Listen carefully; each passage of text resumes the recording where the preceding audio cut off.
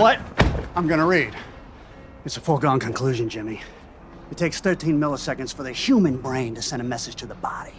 So by the time your bullets hit me, my cerebral cortex will have transmitted a signal to the 17 healthy muscles that operate my trigger finger. And before your asshole has had a chance to pucker up, your medulla oblongata will be splattered on the fucking wall behind you. And if that's the last thing I accomplish on this beautiful green earth, well then, ha! I say, ha! What a way to fucking go! Holy shit. All right, cool. So that's 2 streaming movies straight to stream. Let's talk about movies like maybe people had missed in theaters, one of which is amazing. Yes. So we got The Unbearable Weight of Massive Talent, the Nick Cage vehicle, if you don't remember the name. This came out just after Everything Everywhere All at Once.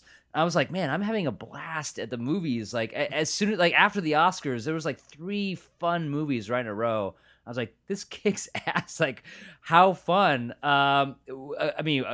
Amazing back to back. I've been waiting for you to see it for like months now. Did you have fun with this? What did you think about it? Hayes, people say Hollywood has run out of ideas. This flies right in the face, man. I fucking had a great time watching Unbearable Weight of Massive Talent.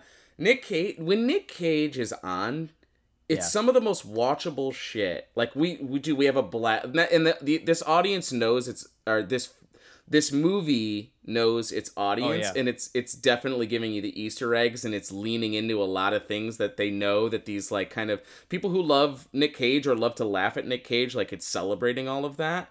Like Nick Cage is making. I was in that movie.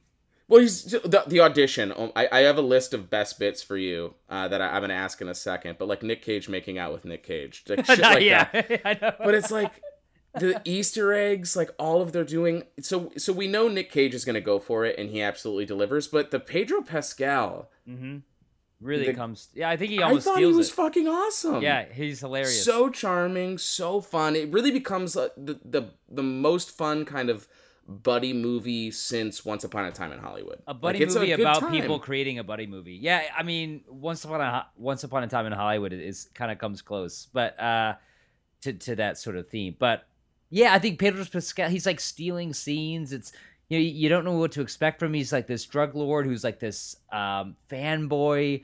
And God, and then he's there's just having no way so he's fun. selling that. He's like, how much did you pay for this sculpture? This horrible statue of me is like $10,000. I'll give you 22. It is not for sale. Yeah. I can't decide if he wanted to buy it from him to destroy it or to have in his own home. No, he definitely wanted it for himself. Yeah, after disparaging it. It's such a madcap, fun, just great ride at the movies. You know what I mean? How did you see it? Is it? I watched it on demand. So Yeah. But, okay. $5 rental. Yeah. So okay, I've got best bit for you. All okay, and I was very thoughtful of this, and I had to eliminate a few. But okay, best bit. The acid trip car ride mixed with the runaway from the 2 dudes in the square eating ice cream. Nick Cage on Nick Cage making out, or when he's auditioning for that part with the Boston accent. Those are the 3. The whole movie is filled with great bits. You mean when he accosts the guy outside of that hotel? Yeah, the producer and he is just the starts opening going scene. into his audition. And he's like, I don't need you to audition, Nick. And he's like, fuck it. He just goes in. And then he comes back later with the fucking audition line when he was in the shootout. So good. Yeah, that might be my favorite. I mean, the Nick Cage making out with Nicolas Cage, his like young alter ego who used to make like The Rock and Nicky. Face Off. Yeah, Nicky. That was such a fun dynamic. The whole movie. Well, I guess to pick nits. I mean, the CIA. The CIA. I think they almost ruined it. Yeah, get out of here, Tiffany Haddish. They just sapped all the Barinholtz. fun out of it, right? Just by commenting on it too much.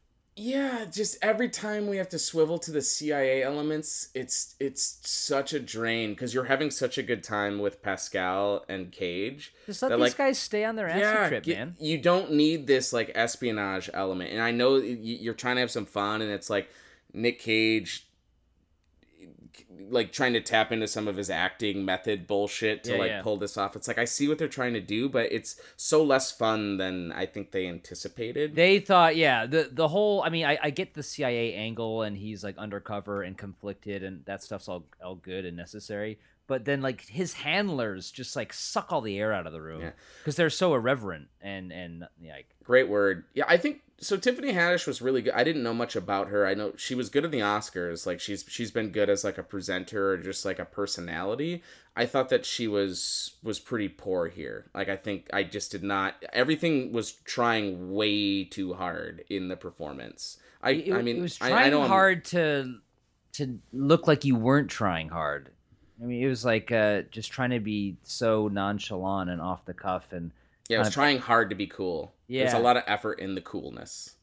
Yeah, I agree. That was the only thing that kind of made it a downer for me. But just everything else is just like turned to 11. Yeah.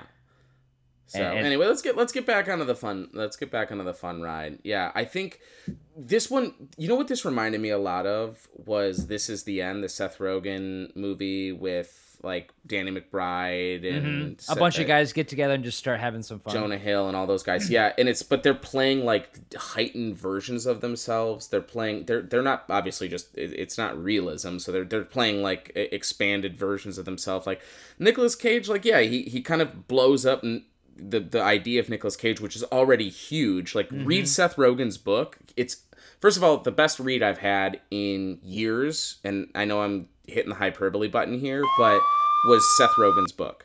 Really? And he's got this chapter. He's got 2 different chapters on the first time he meets Nick Cage and he's auditioning for the Green Hornet, and the second time is Nick Cage asking him to a meeting to accost him about thinking that they stole things from his Green Hornet audition.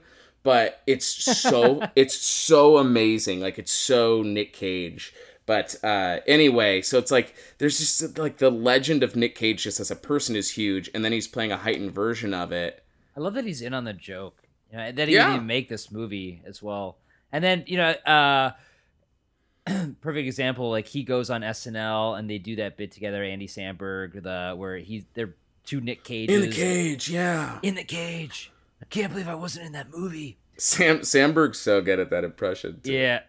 That movie's opening in Japan in 3 days.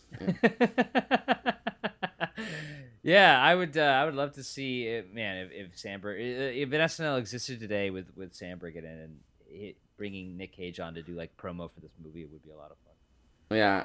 I just think he's totally fearless. Like he's that's some of the things I admire about like Seth Rogen and those guys is like they make like a lot of bold movies. But I mean Nick Cage, like no matter what he's in, whether it's something that's really good like this or whether it's something really shitty, like it's just a fucking a full commitment every time. You have to admire that. Yeah, absolutely. It kind of comments on it in this movie, right? Yeah, where it's like no matter what, you get him 100%. I think he says that at some point. Yeah. He's like, people comment on me for work. People comment on me for making movies, but that's what I do. I'm an actor. Like I make movies. So what the fuck's the problem? Yeah. What's it? Well, and his agent is like, well, you're gonna get overexposed. He's like, this is my job. This is what I'm gonna be doing. I just want to work. Which is cool. And then they wrap it up great. It's just like such a nice way to pull that off. I think it's really really good one. And then.